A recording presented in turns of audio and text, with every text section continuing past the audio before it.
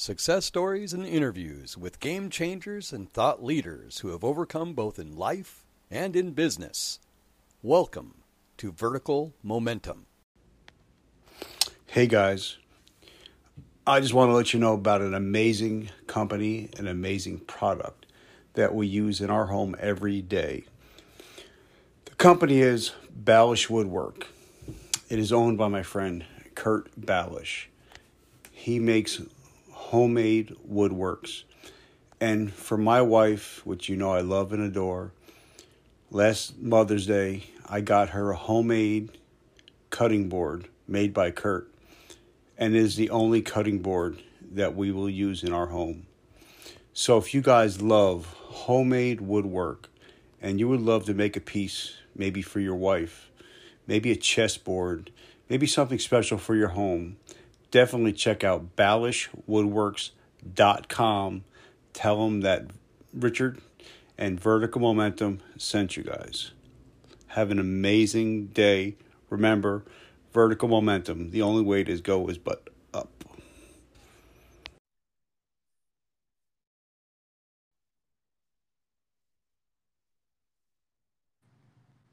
Hey guys, welcome to another episode of Vertical Momentum. I am your host, Richard Kaufman, also known as the Comeback Coach. Guys, today we're going to be talking about some of my favorite subjects with one of my favorite people of all time. And I love it when a Jersey boy does good. So definitely we're going to be talking about resilience, recovery, all kinds of stuff, especially staying positive. So guys, welcome my friend Joe. How are you doing, my brother? Doing great, Richard. Doing great. Glad to be here.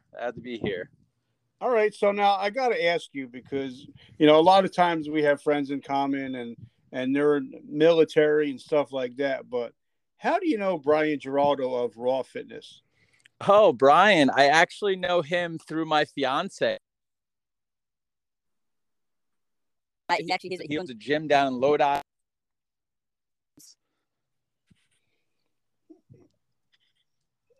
Yep, because I've been friends with him for about almost 5 to 7 years now. Oh, wow. Well, that's a small world. That's funny. Yeah, you hear me? Yep, I hear you great. And actually, you're from Mahwah, right? So my wife, her main company, Stryker, is out of Mahwah. Oh, yeah, right on 17 there. Yep. Yeah, I grew up in Mahwah. I currently reside in New York State. I'm about 45 minutes north now. I hopped over the fence over in New York State now. So talk to us. Tell us a little bit about, you know, where you're from and your childhood and what kind of little kid were you? Yeah, sure. So, yeah, like I said, I grew up in northern New Jersey. My father's a police officer, still is. He's actually police chief down in Little Ferry now. So I grew up, I was in the fire department. You know,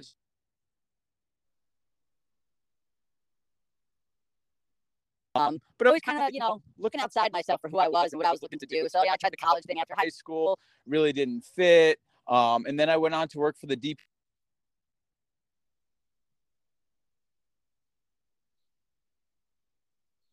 It just like wasn't panning out. I didn't like to my life was heading, and I was like, I need to hit the reset button. And that's when I joined the military, and I joined the Marines. And I actually ended up going in 2011. Now, when I shipped off to Parris Island. Now, what kind of kid were you? Were you a good athlete? Were you a good student? You know what? I was kind of mediocre at both. I was in sports, but kind of more in the sports because it was like the thing to do. So I played football and baseball, but it honestly kind of fell by the wayside. I was always a worker. I always had jobs. I was always making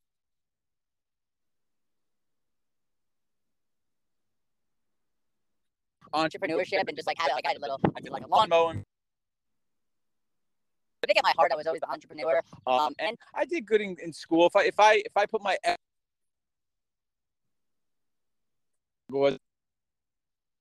so I just kind of squeaked by and did good in the things I put my effort into. But quite frankly, working was always at the core of what I did, and that's really what I excelled at. So now I know you joined the Marine Corps, but tell us about your recruiting story.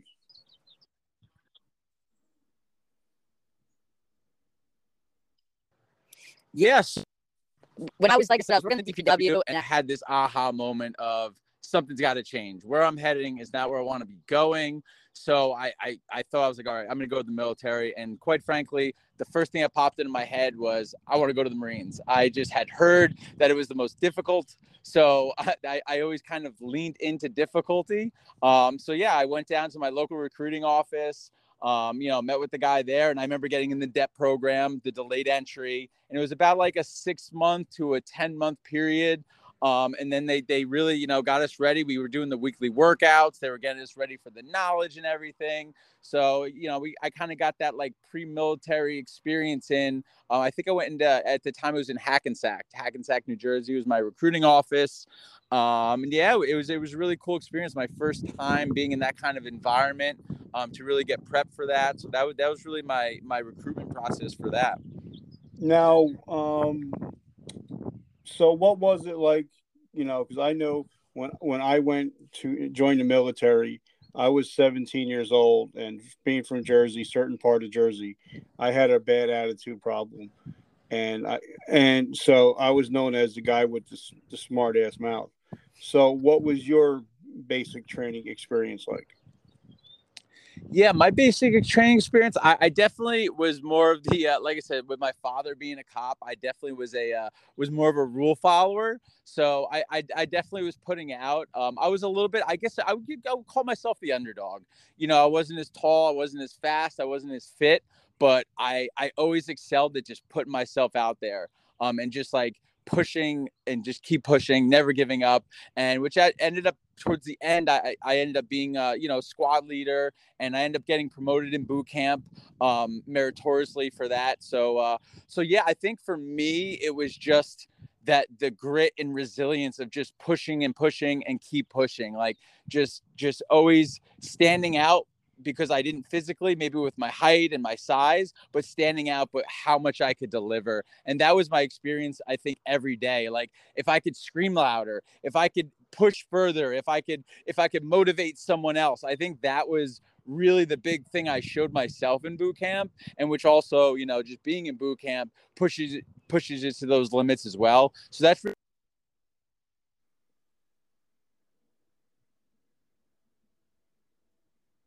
being that motivator and pushing myself. And one thing I gotta say is, I love my Marines. I gotta say, you guys have the best uniforms ever. Period. Enough said. And one thing I love is your mindset is that once a Marine, always a Marine. And I love that that you guys have that mindset. So, when you got to your first duty station, did the Marine Corps really fit your needs, and did you really excel in the Marine Corps? Yeah, so funny enough, I excelled really well in the Marine Corps. Also knew very quickly it wasn't something I wanted to do for life. It took after getting out of boot camp, and it was about a year of school, because I worked on a school and ordnance school. I was loading bombs on planes, so it was like a year and a half before I actually hit the squadron. And then I went out to Yuma, and I was working on airplanes. And I've always been very mechanically inclined, so I excelled in did really fantastically. I was always very, very into my work. I ended up in 4 years, I got out as a sergeant even, and they would have loved to have me in, but I just, something inside me knew I was meant for something bigger than. So I always had that pull of like, I'm definitely getting out in 4 years, but while I was in, I gave it my all. I made some great relationships. I had some good time. I did enjoy what I was doing, but like I said, on that deeper level, I knew there was something else for me outside of the. I loved it. I liked working on the aircraft. I liked working with my hands. I went on a couple boat trips. We did Muse out overseas with the Navy and supported missions out there. Harriers that do the hovering and whatnot. So yeah, it was a cool experience. I really enjoyed it, and I really got a lot of experience out of it, that's for sure. Now, did you get deployed at all? I did twice. I did 2 Muse. So my deployments were mostly at sea, and we supported from like we were out by Bahrain and areas out there, and we would do support missions basically from the sea. And then I a tour in Japan where we did training.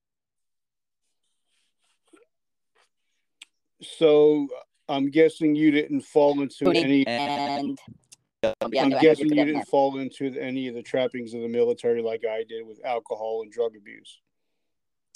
Alcohol, absolutely, definitely. That was just our go-to, especially when we were in Yuma. I mean, our weekends were just drinking, going to San Diego. That was just how we dealt with everything. And people were, opening your windows up, tossing beers at you at 8 a.m. And while there was such positive things that I was gaining and motivation, and I gained so many good things in the military, but also looking back, I definitely gained some habits that were definitely hindering me. And definitely the drinking is one thing that is just overdone, and it's almost expected for you to be done right in the barracks and on weekends and weekdays. I mean, drinking till wee hours of the night and then getting up for your 3-mile runs in the morning. I mean, the things looking back I put my body through were pretty crazy, and definitely some things I had to deprogram getting out. And which is a big lesson for me, is I had all these skills and experiences, but to really utilize them, I had to root out the things that weren't serving me that I also picked up in my time as well. Now, like I said, I've interviewed hundreds of people on here, veterans, and when I got out, it was a very hard transition. Because not only did I lose my career, but I lost my mission, and I lost the camaraderie. So tell us what your transitioning was like. Even though you planned it, I'm sure it wasn't as easy as you thought it would be.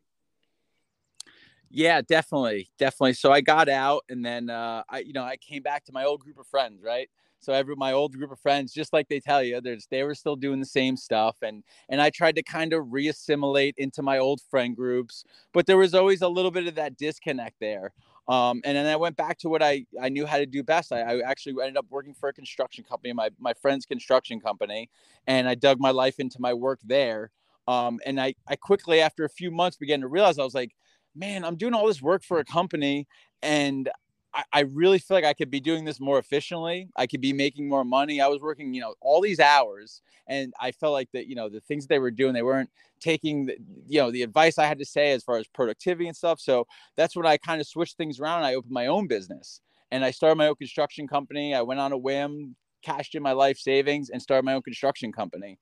And that's really where I led it. And again, I didn't know how to handle my emotions. I was into the drinking. So while the business was doing great, I was holding myself back by all of these habits and all of these things. And like you just said, with the camaraderie and community, I didn't have brothers and sisters around me to support my mission. I was kind of out there on my own. I had my fiance at the time, but I was struggling very deeply emotionally, and I really didn't know how to handle the emotions I was going through. So I was drinking them away. I was using drugs to put them away, and I was sometimes in depressive episodes for days on end in the couch, not really knowing how to reach out for help or who to reach out to help for, especially with a group of friends that I came back into, but I wasn't really resonating with, and I didn't feel aligned with. So I definitely had a lot of struggles there of how to build the life that I really wanted to be living and get out of these old habits and patterns. So take us to that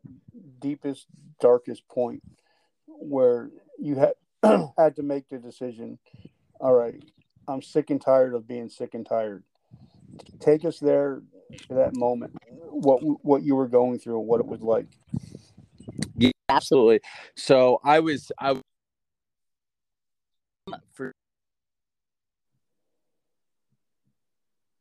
to take over. So an emotion would come up of anger, of fear of something, and I would completely dig into it. I would say things to my fiance at the time that I would completely regret, calling her names. Looking back now, I certainly not proud of, but that was me being unable to tune into my emotions and to just tune into what I was going through. I remember times where I would be in deep pain, hoping she would ask me what was wrong, and then she would ask me what was wrong, and then I would just cover it up and then fight around and not tell her what was wrong. So it was this just huge, big internal turmoil in me of wanting help, but not wanting to ask for help.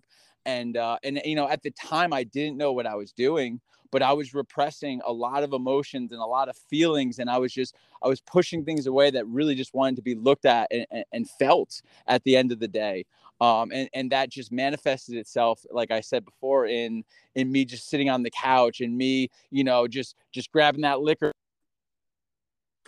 go away, when in reality what I need to do is face these things. And that's when my liberation started to come, is when I really started my journey of facing these things and turning my darkness into my light, is really when the things started to change for me.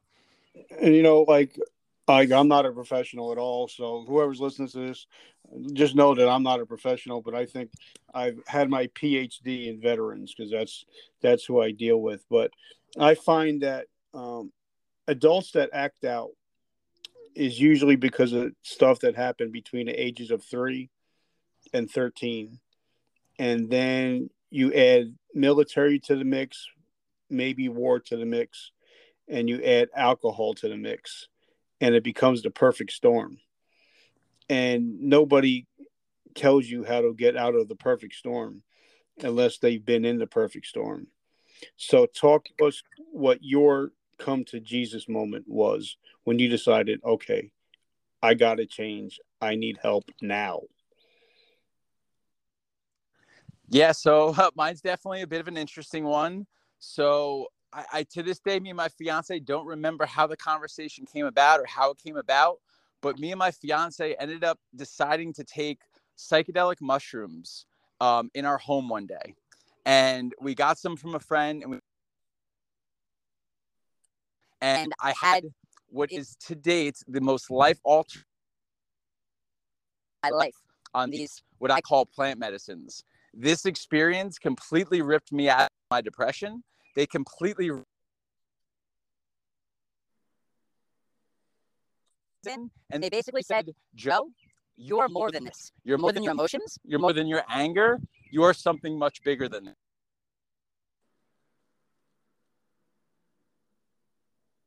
And then really, that's what cultivated my personal development journey. I became obsessed with personal development, with psychology, and with this. They opened up. Or like I had, been to church, and I believe, but in my heart, I didn't have anything that I truly believed. And this experience called an ego death, but I don't really align with it. It really was an ego transformation. And it allowed me to see a deeper level of myself that I never knew existed. I always identified with my emotions, with my brain, with my 3D physical body. So that's all I could really comprehend. And that experience allowed me to experience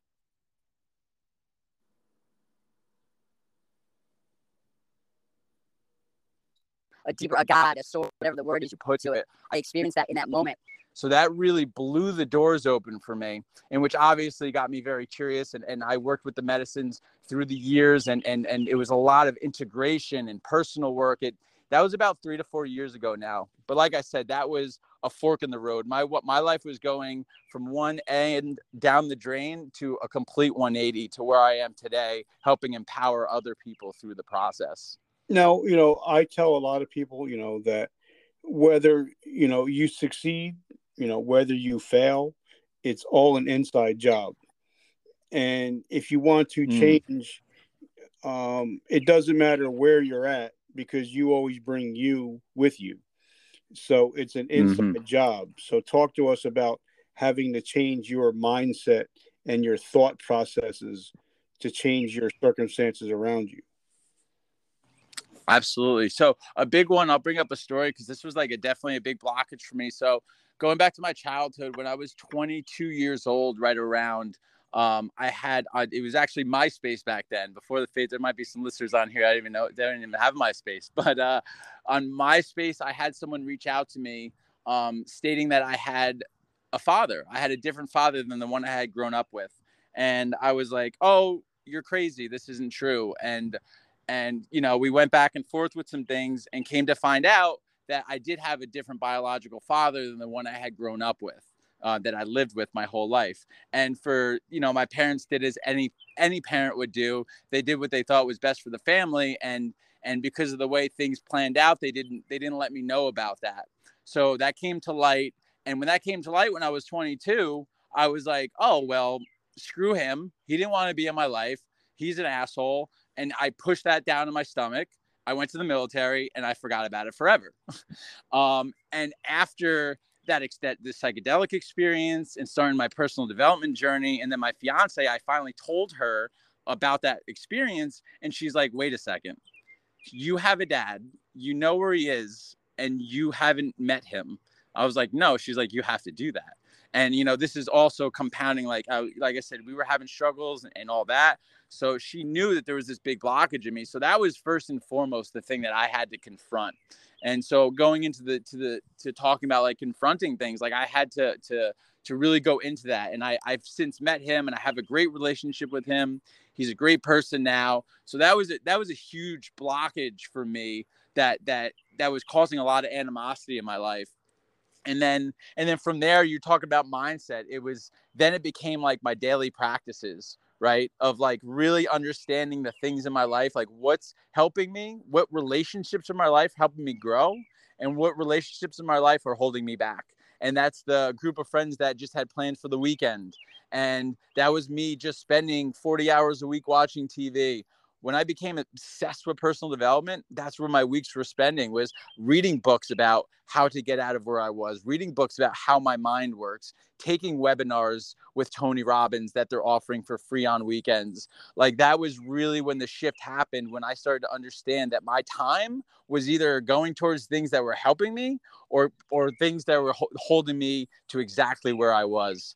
So that was the enormous shift, was between those habits and facing the things that I had been pushing down for a long time. And I totally believe, everything, what you're talking about, because, in the last 6 months, I've been really delving deep into the mindset, and I'm realizing not much has changed in the last 120 years since Dale Carnegie and, Think and Grow Rich and all this stuff came about. But a lot of people like, Ed Milet, Tony Robbins, they all go back to Napoleon Hill. They all go back to the basics about the mind and how the mind rules the body. And if you can change your mind, you can change your world. So talk to us about that. Changing your mindset will change your circumstances. Yeah, absolutely. Absolutely. The mind is incredible. It really is. And I always go to the fact of our subconscious mind. So the mind that just does things like breathing, the things we don't think about, runs 90% of our day. So when we have our brain tuned in to work for us, that means that it's just constantly building a life for us in that 90% of the time.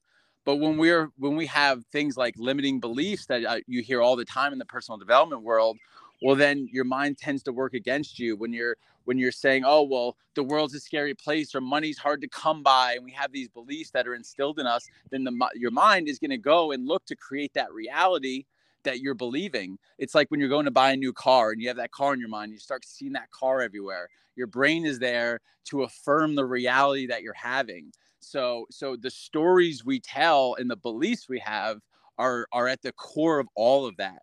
Like, do we believe that there's a bunch of opportunity and abundance and possibility in the world?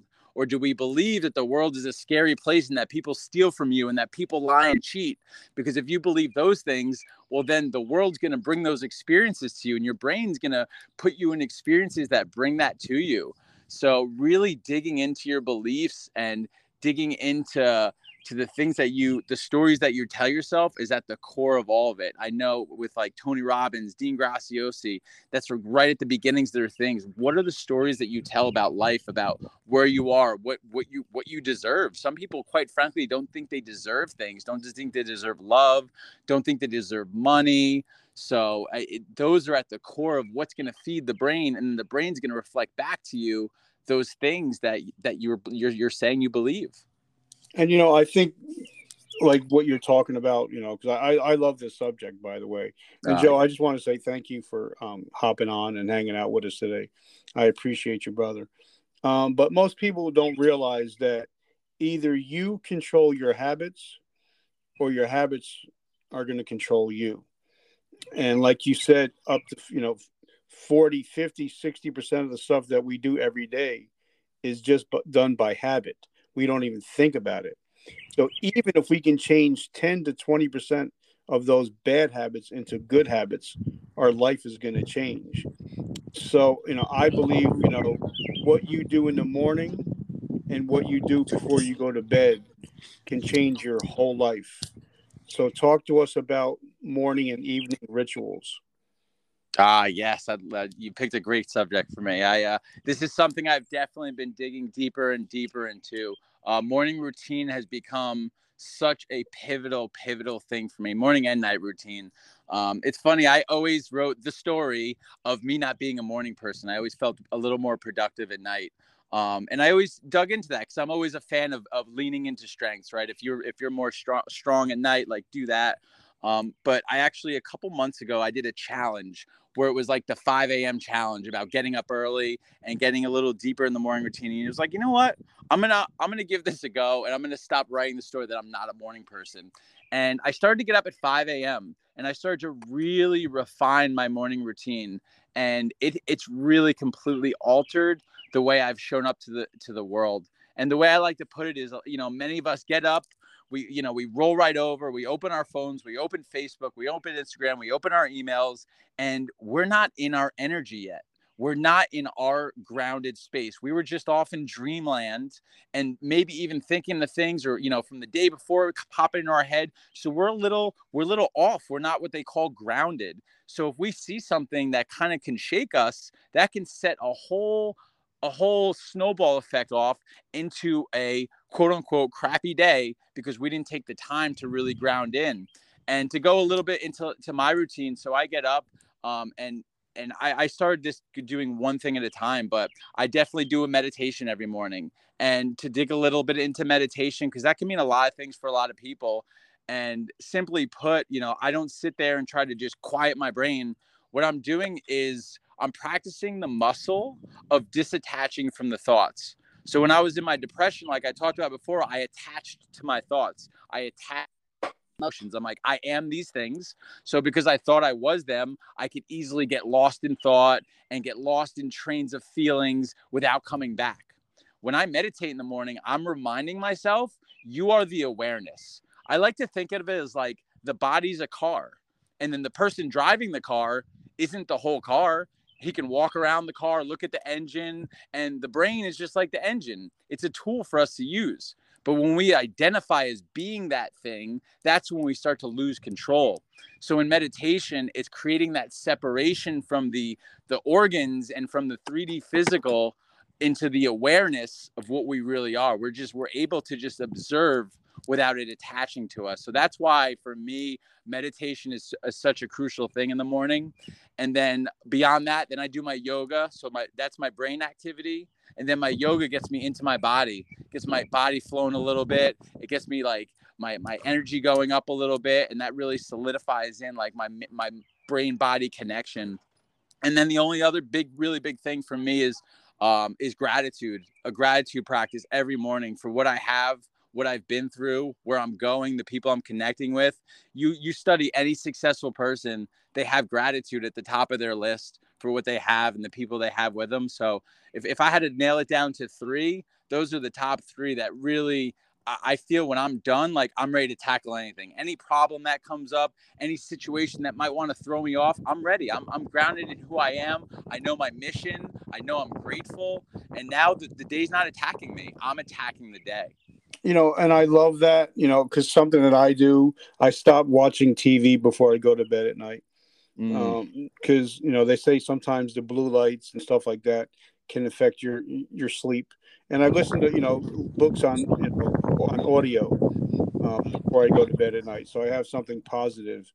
And, I just finished a book, but it was called From Homeless to Billionaire. And now I'm listening to another book because I'm blind. Everybody knows that listens to my show. I'm blind. So I listen to a lot of audio books on tape. And one of them I'm listening to right now is the CEO of Alibaba, the largest e-commerce that crushes Amazon in China or Japan. But all these high achievers and high successful people put gratitude at the top, like you said, at the top of the list. And I believe it's because, whatever you call it, the universe, whatever I call it, God, a God, I think God in the universe is it's like a father. Mm-hmm. If your kids should appreciate what they have and take care of what they have, you're more likely to give that child more. But if you're a spoiled brat, you're not going to really want to give that kid as much. And I think that's the way the world or the universe, God is the same way, that if you're not living in gratitude and you can't appreciate what you have, then one day you'll appreciate what you had because you're going to lose it all. So talk to us more about gratitude. Yeah, absolutely. I think you nailed it right on the head there. We're constantly calling in what we want. So if gratitude is something that we're going to experience later after getting what we want, then we're always going to be chasing that because we're saying we don't have it now. When we drop into gratitude right now, we're saying, hey, I'm so grateful for what I have and what's coming. And that's another, you look at, there's a thing called NLP, neuro-linguistic programming. And it's about the mind and really feeling into the feelings of where you want to be. So like you can sit there and think about your goals and your dreams and from a mental standpoint and think about it, but coming from the heart space, and they've monitored this, the heart produces a 10 times more magnetic field than the brain does. So there's much more power in our heart, and gratitude comes from our heart. So when we in our minds, we think about the things we want, we have this vision, but when we tune into gratitude from our hearts, and that's what sends out that massive energetic field, like you said, that God responds to, that the universe responds to, whatever you call it, responds to, saying, I'm grateful and I'm ready to receive more because I'm in this space of gratitude. When you're in that space of not appreciating, you're already showing that you can't appreciate the things that are coming and the things that you want to come. So you're always going to experience that in your experience. It kind of goes back to the people that are just handed money and they squander it away. It's funny. I heard a thing about people who they measured people's level of happiness a year after winning the lotto and a year after becoming a paraplegic. And a year later, both sets of people had the same average level of happiness. And it all comes back to that gratitude and being in a position to even have the things that are given to you. And these people that just are given the lottery money and they don't know how to be grateful or be in a position to have that, they're not happy. But on the other token, people who become paraplegic and they're grateful probably just to be alive have an immense happiness, an immense gratitude to be on this earth, even though they've been through some crazy thing. So it's not your circumstance, it's not your situation, it's how you view your circumstance and how you view your situation is really what makes your existence. Now, I love that, the positive veteran. I love that. I just joined the group today. I can't wait to get more involved in it. But like I hear a lot of people say, well, I don't know how to be positive. And then I give them a challenge. And it was something that the challenge was given to me. Somebody told me, well, your mind is like a Facebook page. And I didn't know what he meant. So he said, for the next 30 days, I want you to go to your Facebook page. I want you to scroll past all the negative stuff, but all the positive stuff, I want you to heart. I want you to like. And I didn't know what that meant. But eventually, after the 30 days, now there's nothing but positive stuff coming up on my Facebook page. Because Facebook will show you more of what you're already looking at. And the mind will do the same thing. If you're looking for the positive world, eventually you'll start looking at all the little positive stuff. So talk to us about, being positive and changing that mindset and actually looking at positiveness and also looking at ways you can bless people every single day to build a more positive life. Yeah, absolutely. Absolutely. And I love how you brought that Facebook thing up because that was a big thing for me. I think a lot of people demonize Facebook. They talk about shit posting and memes. And quite frankly, my social media, I go on there and there is nothing but positive quotes and motivation because of the things that I choose to follow and engage with. And these tools, just like I believe everything in the universe is neutral, we have to give everything a meaning. Our brains have to give the meaning to everything we experience. So social media isn't inherently bad. It's just the relationship we have with it. And whether it's social media, TV, music, that was the biggest shift for me in becoming this positive person was, what am I surrounding myself with? Our diet isn't just the food we eat, and our food plays a big role too, because emotionally our gut and our brains talk to one another. But what are we feeding ourselves on our social media feeds? How much time are you talking, engaging in an argument on Facebook, or an argument with something about something really medial and really that doesn't need to be an argument? That's really where I'm cultivating this positivity from, was every day surrounding myself by books, by people, and by sources that were showing me positive things. And I definitely don't want this to get confused with toxic positivity, because I do believe toxic positivity is a thing where I just want to be positive and I don't want to address any bad things and nothing bad happens and everything's positive, because that's also on the other end of the spectrum. I think like everything in the world, there's a healthy balance, and we need to understand the things that aren't positive, but understand that the things aren't positive always have a positive light. You've heard this. Tony Robbins has definitely said this one. Life doesn't happen to us; it happens for us. And when we can come from that mindset, we're gonna go through shitty things. We're gonna have things happen to us. But when we understand that there's a lesson in it and there's a value in it, and many times those things are deeply tied to our purpose and what we're meant to be doing, that's when we see the positivity in all.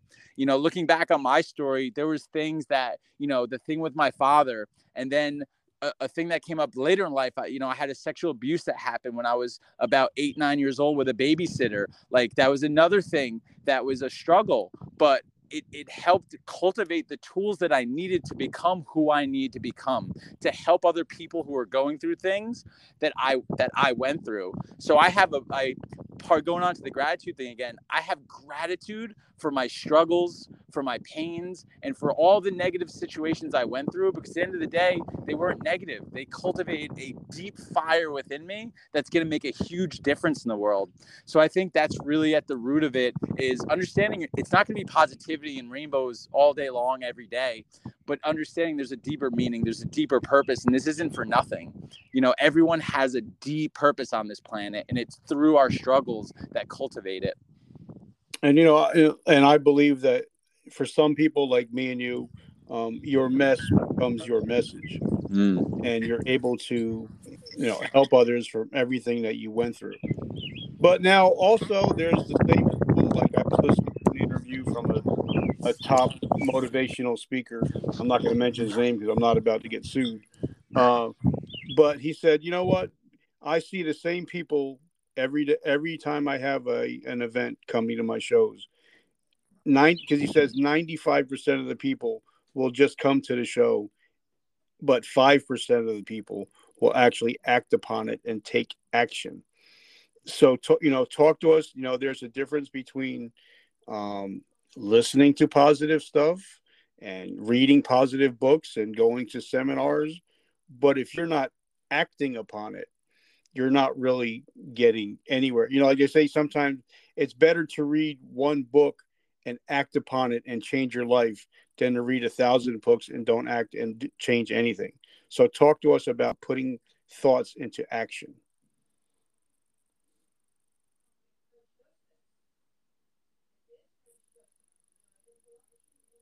Are you there?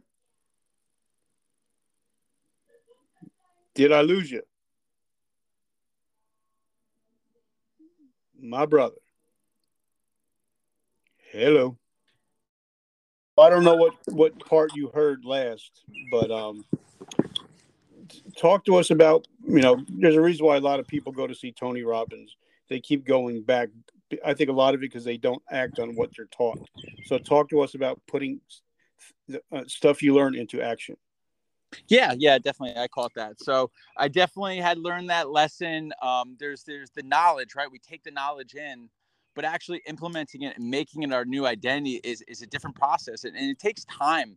And for me, what I realized was 90% of it for me was releasing the old, right? So to become this new version of myself, the person that doesn't drink, the person that doesn't get angry, the person that doesn't, say things that I regret, I had to release the old version of myself. And going back to how the brain works, that's scary. Change for the brain is inherently scary. The unknown, it goes against our programming, basically, to stay in the safety net of who we are and what we know. So yes, we're learning these things and we're becoming these new things and these new patterns, but actively, doing things that don't support who we were.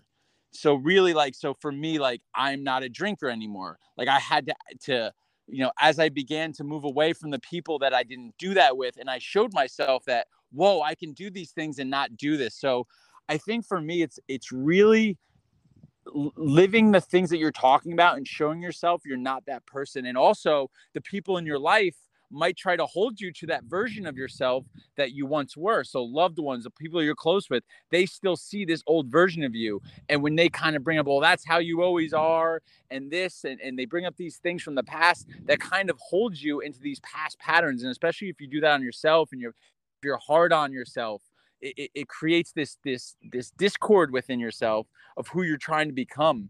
I know self-love was a big part of my journey because I become awoken to these patterns that I didn't like in myself. I was like, whoa, I was this person. I didn't like who I was. So it was this self-love, self-acceptance of okay, you were that person, but this is who you're becoming. And I think it goes back to surrounding yourself in these things of who you're becoming and maintaining that vision of who you're becoming through your habits and patterns, and remembering that you're releasing these old versions of yourself, because who we are is just a concept. We have this concept that we kind of solidify in, I'm a veteran, I'm a smoker, whatever you put in that box. But at the end of the day, we're not in a box as much as our minds want to stay in it. So, really implementing that change. I think at the end of it too, we talk about integration. At the core of it is integrity. You can take all the seminars in the world, all the information in the world, have all the vision, but if you don't have integrity with yourself, you're not going to be creating that vision. And then if you don't have integrity with yourself, imagine if you go and tell your friend you're going to be somewhere and then you don't show up. You're going to feel pretty shitty that you weren't reliable to your word. And people do that with themselves all the time. So then they don't believe themselves. And now there's this big identity crisis because you're I want to be this person, but I can't even do what I say. And then you kind of create this whole confusion about your identity. So, I really think it goes into integrity, really saying the things that you say, you're doing the things you say you're going to do, and being able to release the person that you were so you could become the person that you're meant to be. I love it. Now talk to us, because I know I have 5 things that I tell myself every day, hundreds of times a day. So talk to us about self-talk and self-affirmations. Yes. I have an affirmation practice myself. So I definitely, every day I do money affirmations. I do at least 10 to 15 of those. So those are things like money flows easily to me. Money is a tool to help others and reach a larger audience. There's an abundance of money in the world. So every day I affirm, because how many times have you heard money doesn't grow on trees? Money's not easy to come by, this, that, and the other thing. And those limiting beliefs are instilled in us back. I was just reading a book the other day, and this comes from the Great Depression area. Our grandparents instilled in our parents because they went through some rough stuff back in the day and they did lose everything. So these belief systems are still out there from a very real time frame in American history. But the fact of the matter is there's an abundance of money and there's an abundance of wealth out there that's coming and circulating through. So really grounding into that, and the money aspect of it for me has been huge. And then on the other aspect of it, we talked about the positive veteran community. I affirm every day that I have a strong community with a positive veteran that's growing every day, that everything I set out to achieve, I already have, and time just hasn't caught up to it yet. Understanding, linear, we have the things that we're going to get energetically, we have them, time just hasn't caught up to it yet. So I think that drops into that gratitude thing again. I'm grateful that I have it already. I can already feel it, but just it's taken some time for it to come here. So those are the things I affirm to myself every day, because there was a time in my life I didn't believe I was worthy, and that who the hell wants to hear me talk, and who am I to give advice, and who am I to this? Like, I held those beliefs. So to ensure that those things don't seep back into my consciousness, every day I remind myself of the work that I put in, the insights that I have that can truly help people get out of situations that I've been in. Those are things that I find very important to affirm every day to myself. Now, question, my last two questions that I ask everybody. How do we find you? How can we hire you if as a coach? How do we join your group? How do we find what you got going on? Yes, cool. I'll give you a couple outlets. So my website is positiveveterancoaching.com. And that's where you can book now, find more about the one-on-one coaching, my coaching programs. The best place, though, my Facebook page, my personal Facebook page. I'm Joe Walters, Facebook / the Positive Veteran. On there, I am posting daily videos about all the things I'm learning. That's where I love to give my free content out. I love to share the insights, the things I'm going through, the things I'm learning. I have a passion for that. And through that, you'll see my YouTube page and all the other areas where I'm at. So really my Facebook, everyone's on Facebook all the time. So I think that's the best place to find me, and really where I'll have a bulk of my content out where you can really engage with me and we can start to build a relationship. And then the one step further is, if you're a veteran, I'm sure if you're on this podcast, most likely you're a veteran. I have that group called the Positive Veteran. And to give you a little explanation with that, that's not kind of my business page. This is a bigger vision I had. So when I got out of the military and I was in Facebook groups looking for veteran groups, I found a bunch of groups of disgruntled vets and Facebook groups out there, but I saw a ton of shit posting and half-naked women 3 times a day, and which is like cool and all, but I felt that veterans needed a community of positivity, a community of veterans there to uplift, support, and be there for one another. I could put guide videos out. I could put daily motivation. Other guys could put motivation. So while I have my business, the Positive Veteran is I see as a movement of a much needed community on Facebook, because I know I'm not the only veteran that wants positivity and wants a group of other veterans where they don't have to deal with negativity and BS and half-naked women, where they can have an open container to be vulnerable, to talk about struggles, and to genuinely connect with people on a deep level, so that we can all rise up together. Because if I learn anything, we all rise up together. Like my good friends Liam and Chris over at the OVF have built a beautiful community. So I just know when we come together, we can do massive things. We have all the tools. We're veterans. We can do things far beyond what a civilian can do. So when we come together to cultivate that, that's what I'm trying to do with that group. So that group's called the Positive Veteran. So all cohesiveness. If you type in the Positive Veteran, you'll get to one of the places, and you'll be able to find the rest. I love it. Now, last question I ask everybody, and I love asking it because I ask 1,000 people and I get 1,000 different answers. We're still in the height of COVID. We still have a lot of families lost jobs here in New Jersey. So some of them are driving for Uber, DoorDash, so on and so forth. We got grandparents, watching kids so they can go to school virtually. So if I ask the average American to do something in 7 days, they're so busy, they're never going to get to it. But if I ask somebody to take an actionable step to change their life in the next 24 hours, they're more likely. So if there's somebody listening to this podcast right now that is in a slump and wants to change their life, what can they do in the next 24 hours to start to get some help?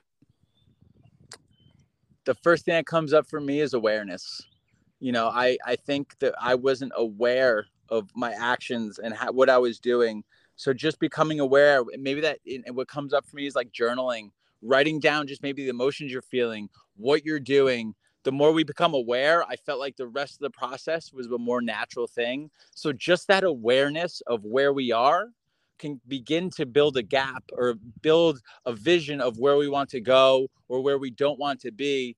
And then maybe that's when you can start making the steps towards help, towards asking for help, towards building better habits. So if I had to give anyone anything, it's just start to become aware of what you're doing and why you're doing them. Are you doing them because you want to be doing them? Or is it some prior old belief system, the BS belief systems of somebody else or of some other thing that doesn't play for you anymore? It doesn't work for you anymore. I love it, brother. Thank you so much for coming on. I appreciate you so much. I'm so grateful for your friendship. Now this will go out in a couple of weeks because I'm still backlogged and got vacations and stuff. But it's going to go out to like 1.4 million veterans and people out there. So I just want to say thank you for taking the time, and most of all, thank you for your friendship and thank you for your support. Absolutely, Richard. Thank you. It definitely goes both ways. I look forward to continuing to build this friendship, this community, and doing amazing things with the veteran community. It really lights me up. And thank you so much. And I, like I said, guys, if you don't join the Facebook group, you're missing out on a lot because I just joined and I'm already getting some value out of it. So definitely the Positive Veteran Group on Facebook. Check it out. All right, Joe, brother, have an amazing week and God bless you. Absolutely. You as well. God bless. All right, brother. Bye. All right.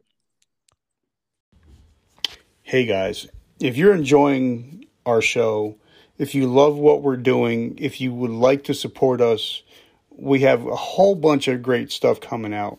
We have a brand new t-shirt line that's coming out. Hats, coffee mugs, any kind of swag that lets your friends know that you support Vertical Momentum and you're always looking to get better. Also, we have our new coffee brand coming out. It's called Vertical Momentum Coffee. It's ass-kicking coffee, and it will get you moving in the morning. So, guys, if you're interested, go to www.richardkaufman.net. Check us out. Leave us a note. Tell us what you'd like, and we'll actually send it to you. The new website is being built. So if you guys want to, our book is out there on Amazon. It's called A Hero's Journey from Darkness to Light. Definitely check it out. It talks about my story, but it also talks about how to survive depression, how to survive addiction. All right, guys, I love you. Thank you so much for always supporting our mission, which is to save lives. Thank you for joining us today. Please hit subscribe and share. Please feel free to leave us a comment.